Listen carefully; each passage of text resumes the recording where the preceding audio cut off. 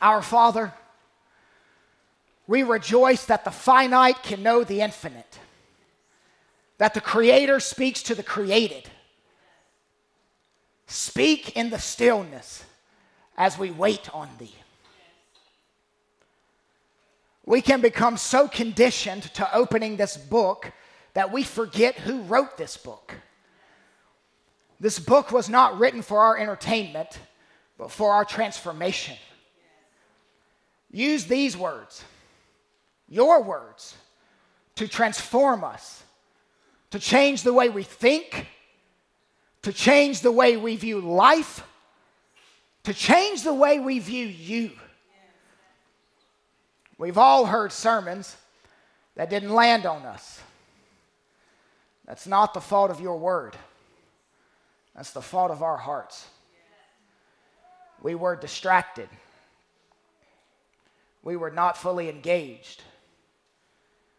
We were not ready to process, digest, internalize your word.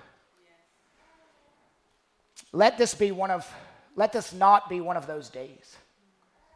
Let this be a day in which the glories of your word rock us. Do it for the praise of your name and the good of your people. Father, give us gospel discernment. Help us to know a thing as evil, even when we think it's good. We desire to see our sin, then bewail and confess in sincerity. Help us to mourn for sin more than other people mourn. We refuse to cherish and adore the sin that caused you so much grief. Work in us profound and abiding repentance. Give us the fullness of godly grief that trembles and fears, yet ever trusts and loves. At the end of our repenting,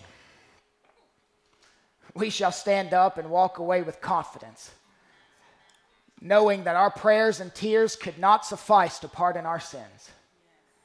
Only the work of Christ. This is our corporate plea. Amen. We are used to being pitched and marketed, but we are not used to being awed. Kenneth Langley, a pastor from Illinois, took his family on vacation. While on vacation, they visited a church where he says the worship service featured coffee tables where congregants drank coffee and ate delicious pastries while the band played music so loud it would take the tartar off your teeth. Then the preacher in Bermuda shorts and an untucked Hawaiian shirt delivered a talk during which he moved in and out among the tables, stopping for unrelated banter with members of the congregation, then coming back to the Bible on his stool to make, in the words of Langley, what were, I'll admit, orthodox, practical observations from the text.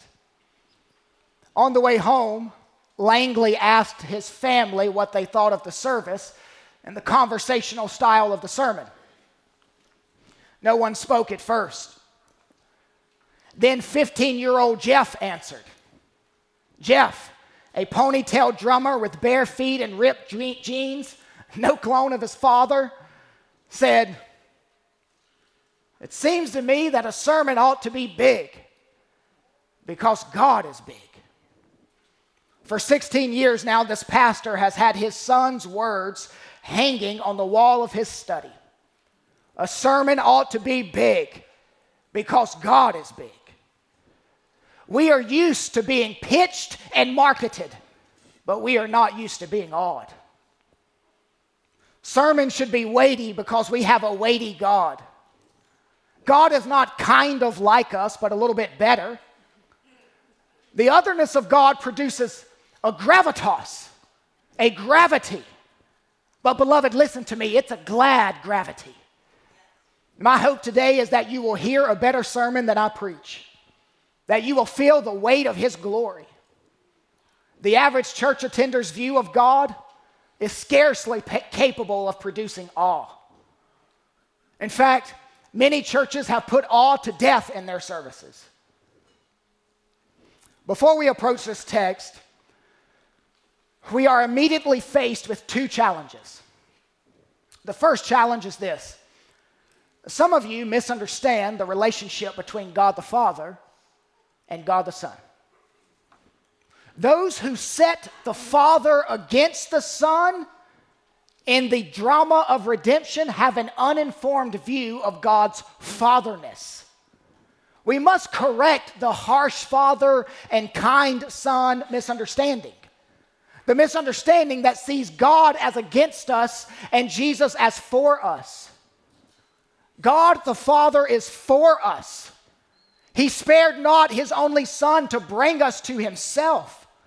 You are saved because of God the Father's love. God chose. God elected. God would not leave you dead in your sin. God longed for his prodigal to return. He's not a harsh father. He's a good father. Redemption began in the heart of the Father. Do not set the Father against the Son in the unfolding drama of redemption. We see them working in tandem in our text. Now, the second challenge is this. Something is being explained to us with an inadequate vocabulary to explain it. Jesus Christ, after 60 years after Jesus Christ died, rose from the dead, and then ascended into heaven, 60 years after that, one of his followers, John, was exiled on the island of Patmos. It was a penal settlement, basically Alcatraz. While John's on Alcatraz, the resurrected Jesus Christ appeared to him.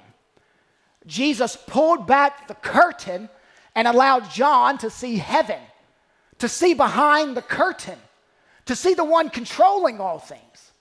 John is invited to tour God's throne room, and Jesus is the tour guide. That's what Revelation 4 is all about.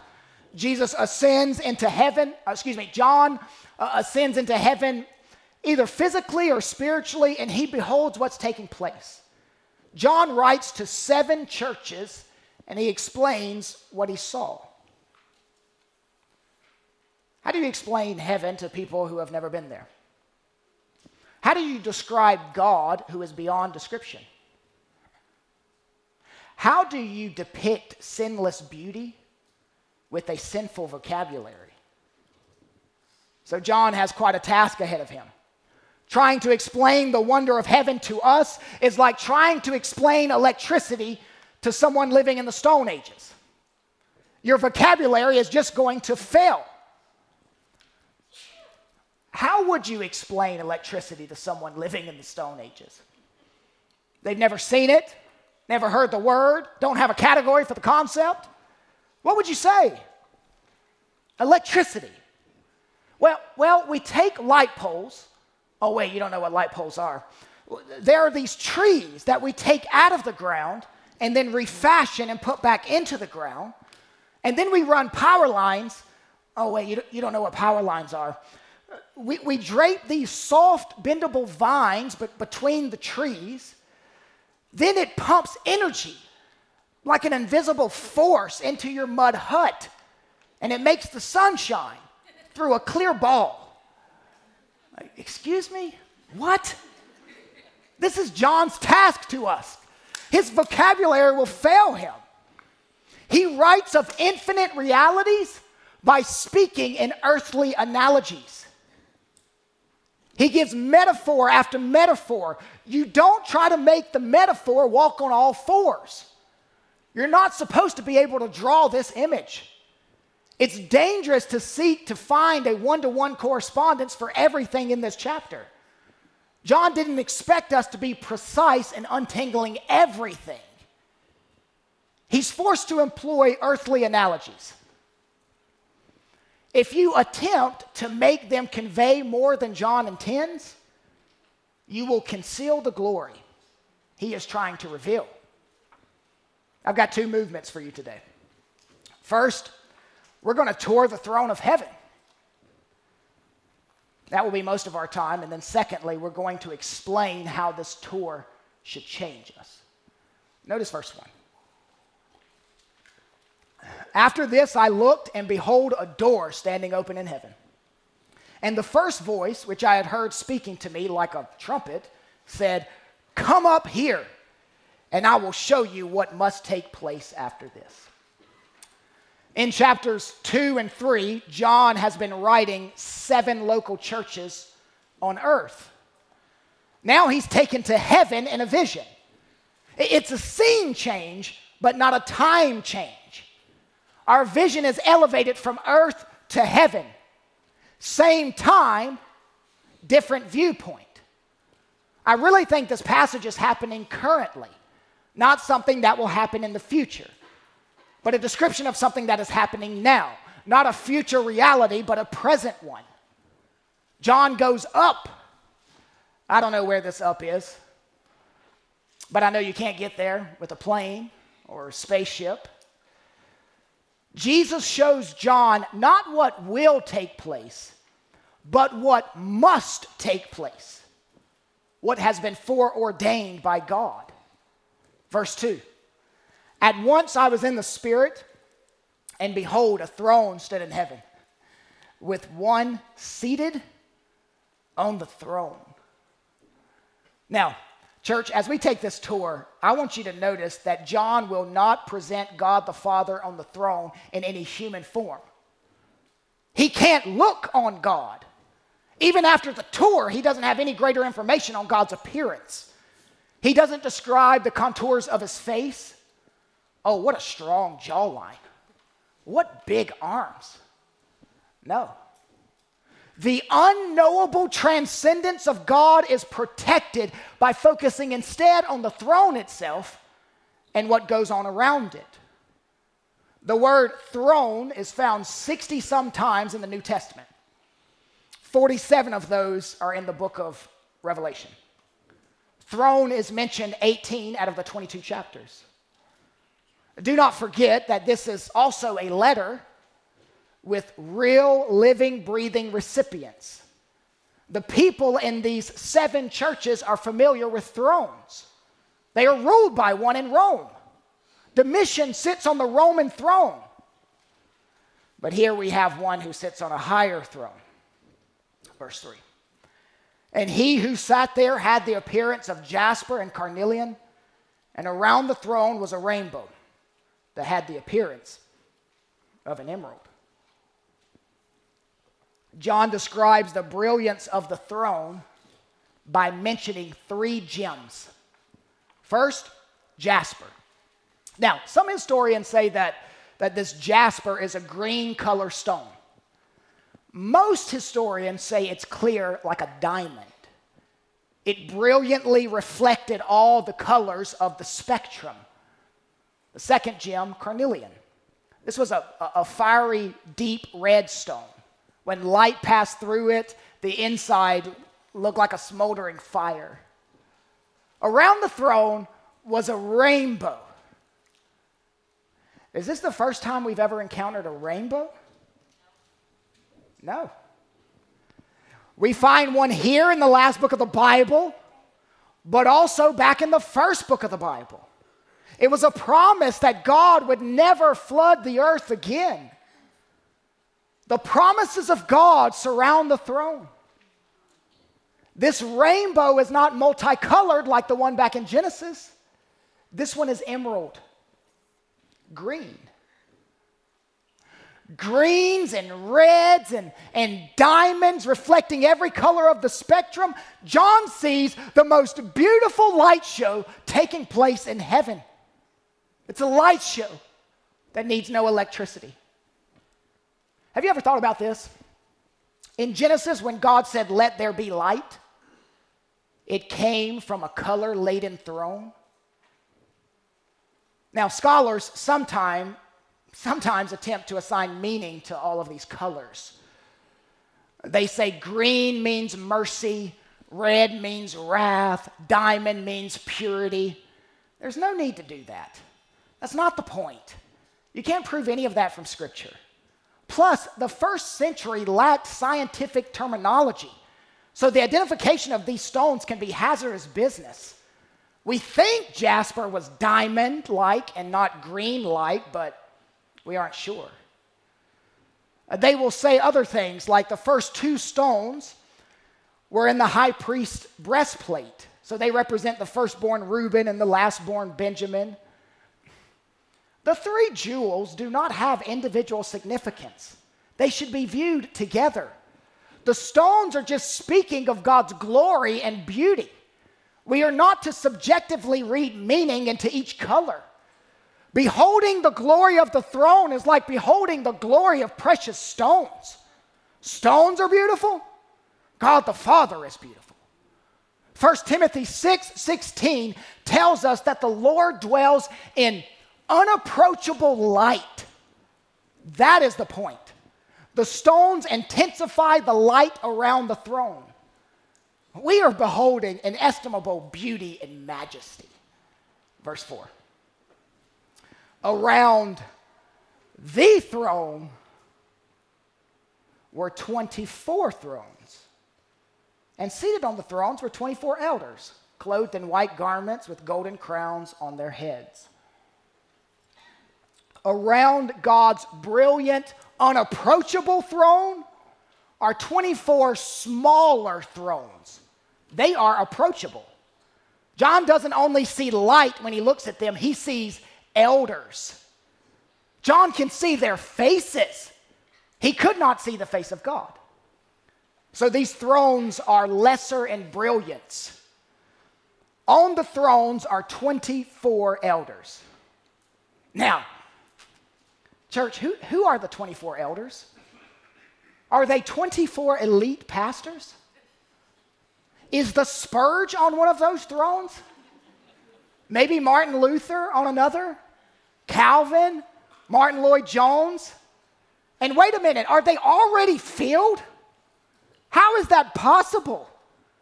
John MacArthur hasn't died yet. You're telling me J-Mac doesn't get a throne?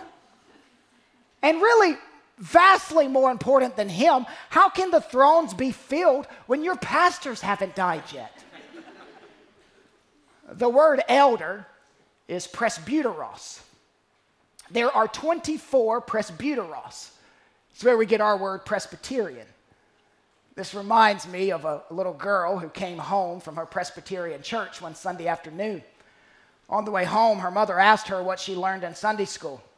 She said, "We studied Revelation chapter 4 and found out that only 24 Presbyterians make it to heaven." I know some of you are Presbyterian. That's just a joke. We all know there will not be that many Presbyterians in heaven. R.C. Sproul is rolling over in his grave. There is some debate on the meaning of these elders. There are three main positions. I usually put this on the screen, but I'm not going to do that today. I'm going to give you all three positions, and then I'll let you know where I land. Now, some say the elders refers to angels. Some say it represents all humanity. And some say it refers to the raptured church. Angels first. Grant Osborne and Tom Schreiner and D.A. Carson believe these 24 elders are angels, just a unique form or order of angels. In fact, they believe that there are 3 or 4 groups mentioned around the throne, but they're all angels and they're separated by mere rank. Angels, that's one view. All humanity is another view. G.K. Bill and Kevin DeYoung and Tim Keller believe the 24 elders are representative of all humanity. Their number? Twice 12. 24 is a representative number. It represents the 12 tribes of Israel and the 12 apostles. The Old Testament and the New Testament. Old Israel and the new church. You have in these 24 the full people of God. It pictures the triumphant church of God, past, present, and future. It's the whole community of the redeemed. This is the longest standing view, the most ancient view. So angels, the whole community of God, and then you have the raptured church. John MacArthur and Stephen Davey believe that the 24 elders represent only the raptured church. Now, it's going to take me too long to fully explain where they get all that, but that's their view. The first and second view are the more likely view: angels or all humanity. So let me give you the argument for the elders representing all humanity. These elders have crowns, and the churches to whom John previously wrote in chapters 2 and 3 were promised crowns. You never see crowns on angels, only on people. These elders are also wearing white, which Jesus promised to clothe his redeemed. In addition, believers in those letters are promised to sit on thrones. Angels never sit on thrones. Crowns or thrones aren't promised to angels, but to the redeemed. Plus, whenever presbyteros is mentioned, it's always referring to men and never to angels. So there, you're convinced. The 24 elders are definitely representing the redeemed of all ages. But there's still some problems. See, these 24 elders in the next chapter do not include themselves in the redeemed. They praise the Lamb in chapter 5 that he purchased a people, but not that he purchased them. See, angels didn't have to be redeemed. They were sinless. They sing of the redemption of others. So they don't include themselves among the redeemed. And they are always mentioned along with the 4 living creatures. We will talk about them in a minute, which are angels. They are only ever mentioned when the order of angels are mentioned. Plus, exiled John was one of the apostles. So wouldn't he have seen himself on one of those thrones? For these reasons, I believe the 24 elders are not representatives of the people of God, but are angels. The 24 elders are angels. Now, I lean toward angels, but I could be absolutely wrong. Here's what's important. If it's angels or the redeemed already in heaven, the point of the vision doesn't change at all. All created beings bow before the majesty of this one who dwells in unapproachable light. I'm not so sure we're supposed to know who the 24 elders are. He's made other things in the book very clear if he wanted us to know. I'm just not sure we are intended to know who they are. Jesus isn't in heaven going, oh, man, I forgot to tell John on that tour that the 24 elders were meant to represent all humanity. Whatever fine points we come to about the 24 elders, we can be sure of this. God sits on his throne as king of all creation. Verse 5.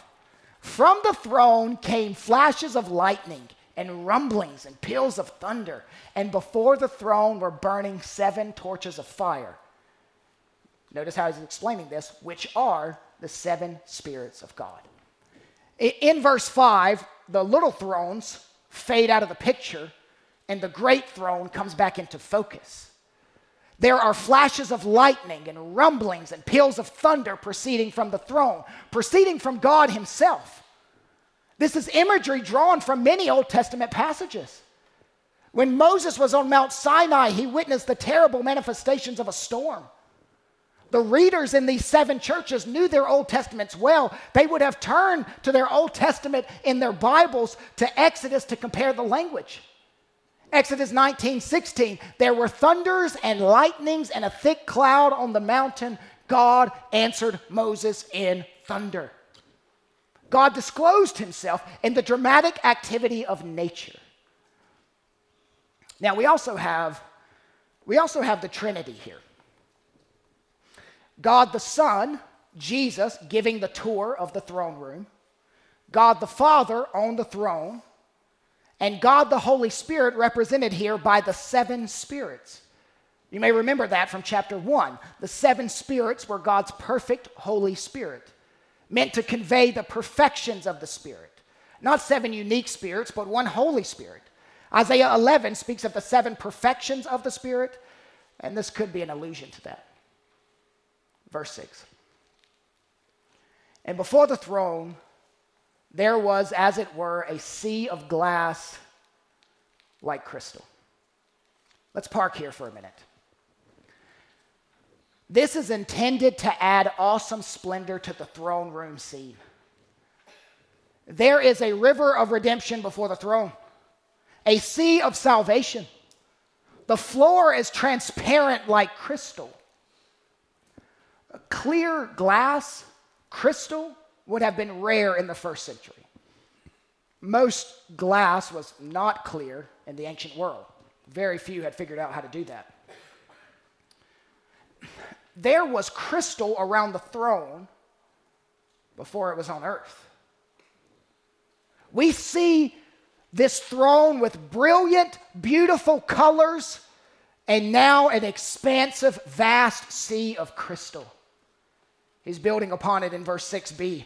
And around the throne, on each side of the throne, are 4 living creatures, full of eyes in front and behind. The first living creature, like a lion. The second living creature, like an ox. The third living creature with the face of a man. And the fourth living creature, like an eagle in flight. And the 4 living creatures, each of them with 6 wings, are full of eyes all around and within. And day and night they never cease to say, Holy, holy, holy is the Lord God Almighty, who was and is to come. These are freaky little creatures prowling around the throne. I've uncovered more views on these creatures than you want to hear. I've read attempts to interpret these beasts to represent creation. The lion points to wild creatures. The ox points to domesticated creatures. The eagle points to flying creatures. Man points to the pinnacle of all the creatures, the pinnacle of creation. Hey, look, all very creative. Just not the point. I've read attempts to equate the living creatures with the 4 Gospels. The lion represents the book of Matthew. The ox represents the book of Mark. Man represents the book of Luke. Eagle represents the book of John. It flies above the rest. All that is completely baseless. We are not left to wonder. This is not the first time we've encountered these 4 creepy creatures in the Bible. You find them in Isaiah and Ezekiel. They are the highest order of angelic beings. Now, John takes the freedom to blend the pictures in those 2 accounts to describe the picture here. This is another reason why I say John's vision here is not in the future. It is in the present. It's happening now. It's been going on since the Old Testament over 700 years ago at the time of this writing when Isaiah saw it. Over 600 years ago at the time of this writing when Ezekiel saw it. Now, what are these high order of angelic beasts doing? I want you to grasp this. Verse 8. And the 4 living creatures, each of them with 6 wings, are full of eyes all around and within, and day and night they never cease to say, Holy, holy, holy is the Lord God Almighty, who was and is to come. And whenever the living creatures give glory and honor and thanks to him who is seated on the throne, who lives forever and ever. Let's stop there. They're chanting. They're chanting night and day without a break. They do ceaseless adoration. This praise never stops. They never sleep. They've been moving and crawling around the throne since God spoke them into existence. And they never stop glorifying God for who he is. They declare, Holy, holy, holy is the Lord God Almighty, thrice repeated. They declare God is holy because it's true. He is. He's uncontaminated by sin. Why don't these majestic creatures cry, Morality, morality, morality is the Lord God Almighty? Because holiness is more than morality. You should read R.C. Sproul's book on the holiness of God. And why don't these creatures cry, Love, love, love is the Lord God Almighty? Holiness is the only attribute of God that is attributed to him this way, thrice repeated. God's holiness guides his love. Now let's talk about what these creatures are doing. They are serving as worship leaders. They orchestrate the worship of God. They are a quartet, and they're about to lead the lesser order of angels in singing. Verse 10, the 24 elders fall down before him who is seated on the throne and worship him who lives forever and ever. They cast their crowns before the throne, saying, Worthy are you, our Lord and God, to receive glory and honor and power, for you created all things, and by your will they existed and were created.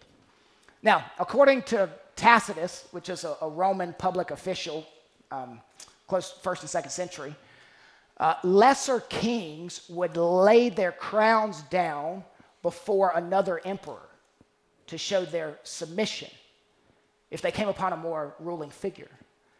These ruling elders in the text laid their crowns down before a more powerful ruler. They give God the Father glory, honor, and power. Now, I don't want you to misunderstand the word give. They're not giving him something he doesn't already possess. They aren't giving him gifts and he's unwrapping it thinking, oh, you didn't have to do that. Thank you. No, they had to do this. It's his divine right to receive it and their divine responsibility to give, or better, to recognize it, to attest to it. Now, some of you are not Christians, and we talk often openly about this. And this may be your holdup. Is God on some type of ego trip? He's constantly in the Bible saying, praise me. No. God the Father is completely self-sufficient. His happiness is not dependent on you. Dear friend, he doesn't need your praise. But you need to praise him. You were created for this purpose. And you will never feel complete, fulfilled, or at home until you do what you were created to do. Praise your Creator. In the 1st century, in the day in which the people of these 7 churches lived and would have read this letter, they would have experienced when an emperor was crowned and the streets cried out, you are worthy, you are worthy, you are worthy. So this vision in Revelation 4 is being used polemically. God is the emperor above all emperors. God is to be worshiped for who he is. He's not an exalted human. God is worthy of praise simply because there is no one else like him. He is worthy. And the ruling impulse of your heart is to rob him of his glory. The worst thing you did last week, was fail to give him the glory he deserves. I think it was Piper who said that the ultimate goal of a church is not missions, it's worship. Missions exist because worship doesn't. When God wraps this world up and creates a new one, missions will be no more, but worship will last forever. There have been 2 movements, touring the throne of heaven. We just finished that tour. Now we're going to explain how this tour should change us.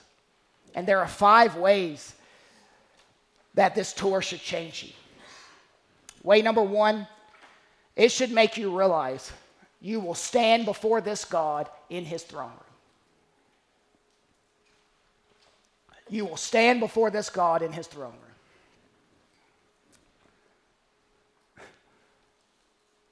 It's chilling. It's chilling to read in Winston Churchill's biography that when he was once asked if he was ready to meet God, he responded, I am ready to meet my Maker. Whether my Maker is prepared for the great ordeal of meeting me is another matter. Dear friend, no human bravado will stand up before this almighty judge. I have a little bust of Churchill in my office over here. On Friday, I looked him in the eye and said, what were you thinking? Next week, I'll tell you what he said back. Non-Christian, are you ready to stand in this courtroom? Are you ready to stand before this throne? There are so many people who think they are Christians, and they're not. Everything else is a priority more pressing than the Lord. They will say, well, I've prayed the sinner's prayer. I was baptized. I go to church sometimes. there's no evidence, no fruit that you're genuinely a Christian, you will stand before this throne and he will say, I never knew you. And deep down, you know it's true. There's no fruit in your life that you're a Christian. You can say you're an apple tree all you want, but you're producing no apples. Non-Christians, you will spend eternity apart from this God, apart from everlasting pleasures. You will be in everlasting torment. Repent of your sin and put your faith in Jesus Christ alone for your soul's salvation. They say, Kyle, yeah, I've heard it before, Kyle. I've been coming here for a couple months, and yeah, here's what I've decided. I'm going to contest his rule. I don't believe in God.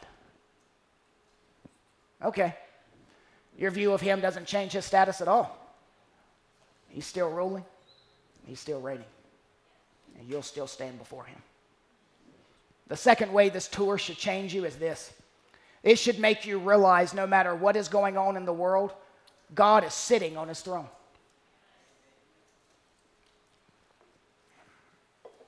You should put that statement above your TV. This entire vision is a direct contrast to the glory of Domitian's throne. For the recipients of this letter, they were surrounded by people falling and worshiping before the emperor's throne. But they will not budge. They will not bow. They are a little hated minority. But what sustains them is to know that God is on his throne. Domitian, like all kings and all royalty, traveled with an entourage. He never made an appearance alone. He had attendants all around his throne. In this text, we see God's royal entourage. He never makes an appearance alone. He's surrounded by angelic beings. He's the global cosmic king. John is exiled on Alcatraz, and he wants these 7 churches to be like him. So God intoxicated that they can't be intimidated. Despite what is going on in the world, God reigns. Now, sometimes people get frustrated with me. Now, I know that's hard for you to believe. How could anyone get frustrated with you, Kyle? Well, they don't see my wonderfulness like you do. And you should talk to them. Many times people get frustrated with me because I do not panic when world events happen. I do not change my planned preaching schedule. I do not hold special meetings to talk about what's going on in the world. I don't address world affairs in the sermon. Elections come and go, and I rarely say a word. Kyle, why aren't you more concerned? Why aren't you worried? Why isn't there a bit of panic in you? Things are changing in our country. Dear frightened one, I can't. I just can't be all bent out of shape like you. I have a high view of God. I'm just not concerned with earthly thrones because I've seen the heavenly throne and it has consumed me. There is no earthly throne that shakes me. I don't panic because there is no panic in heaven. There is no panic in our passage. The affairs of this world rest not in the hands of men, but of God. John sees the throne above all thrones. Do you? See, when you're around this throne, everything is seen rightly as it is. The third way this tour should change you is this. When it seems your life is falling apart, remember, you're living in the mere shadow of the ultimate reality. When it seems your life is falling apart, remember you're living in the shadow of the ultimate reality. Some of you are having your heart ripped out right now by a child. Some of you can't remember when there's been more conflict at your job. Families falling apart, work falls apart, friends move away, marriages tank, cancer scans reveal tumors, finances become really strained, you become really lonely. Life has the tendency to fall apart. I don't know what you're going through right now to make it seem like that life is coming apart at the seams, but you need to realize that it's all a shadow. I want to be sure not to minimize anything you're going through. Nothing. But I do want to put it all into proper perspective. What we read today, the tour we went on today, the throne room of God, that's reality. This scene in Revelation 4 is more real and more long-lasting than everything going on in your life. You need to preach the gospel to yourself. This is a shadow. That is the reality. There had to have been so many unique problems presented among these 7 churches to whom John writes. There had to be a ton of members facing health problems, political problems, financial problems, marriage problems, not enough time in the day problems. There are myriads of problems. John, he could never address them all. Or could he? Yes, he addresses all by presenting people with what they need to endure them. Seeing God the Father seated on his throne. What is the answer for all these fleeing Ukrainians? What is the answer for the Christian brother who is passed over for promotion because he is a Christian? What is the answer for the collegiate who is publicly mocked and academically ridiculed? What is the answer for the mother crying in the fetal position with screaming kids in the next room? What is the answer for a child that is bullied? The single adult who is lonely? The depressed who is considering suicide? All you need to persevere is found here, the throne. This is reality. Everything else is a shadow. No matter what you're enduring on earth, it will be put into proper perspective when you gaze at the one on the throne. The 4th way this tour should change you is this. It should make you get off your little throne because you're not the center of the universe. Get off your little throne because you're not the center of the universe. You've set up your little baby throne and you're trying to rule and reign. Do you think the world revolves around you?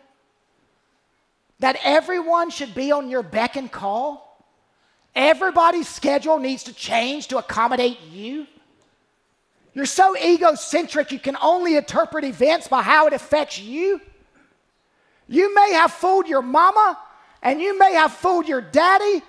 You may have them on your beck and call, but you have not fooled God. You are not on the throne in this passage. Hear me. You may have your spouse convinced that you are the center of all things, but ma'am, you are not. Sir, you are not. One of the things this vision of God on the throne does is that it radically displaces humanity as the center of all things. There is a throne that is the center of all things, but it's not your throne. It's his throne. That was a pleasant one. The 5th way this tour should change you is this. It should give you ammunition for when Satan sneaks into your mind with doubt. It should give you ammunition for when Satan sneaks into your mind with doubt. Let's take a little survey here. How many of you have ever seen the well-worn film classic, The Wizard of Oz? Seen that? Remember young Dorothy, snatched by tornado from her farm home in black and white Kansas, awakens in the technicolor world of Oz? Oz is full of wonders, but Dorothy longs for home and begins a pilgrimage to the Emerald City where she is told the great Wizard of Oz can fulfill her longing to return to Kansas. Why anyone would want to return to Kansas, I don't know. Along the way, she meets fellow pilgrims who desire to meet the Wizard of Oz. a tin man needing a heart, a lion lacking courage, a scarecrow who longs for a brain. Finally, granted an audience with the wizard, the pilgrims are terrified by the awful flashes of light, billowing smoke, and the thunderous voice that assail their eyes and ears, until Dorothy's little dog, Toto, runs to the side and pulls aside the curtain in one of the corners of the great hall, revealing a little old man operating buttons and levers, speaking into a microphone. As it turns out, the wizard's terrifying splendor is merely the product of technology and savvy marketing. Realizing that the reality of his mundane status has been revealed, the old man shouts in the microphone, "Pay no attention to the man behind the curtain. Pay no attention to the man behind the curtain." It turns out the wizard wasn't worthy of the pilgrim's awe. There are times when Satan creeps into your heart and dispenses doubt. Is God the Father really on a throne? Is he really worth my awe? God gave this vision and recorded it in pages of a book so that you would realize he's no Wizard of Oz. God's terrifying splendor and the flashes of lightning and rumblings and peals of thunder are not a product of technology and savvy marketing. It's a product of his holiness. You are not told, "Pay no attention to the man behind the curtain." Jesus opened the curtain of heaven to demonstrate to you that this Father is worthy of your awe. Let's stand and pray together.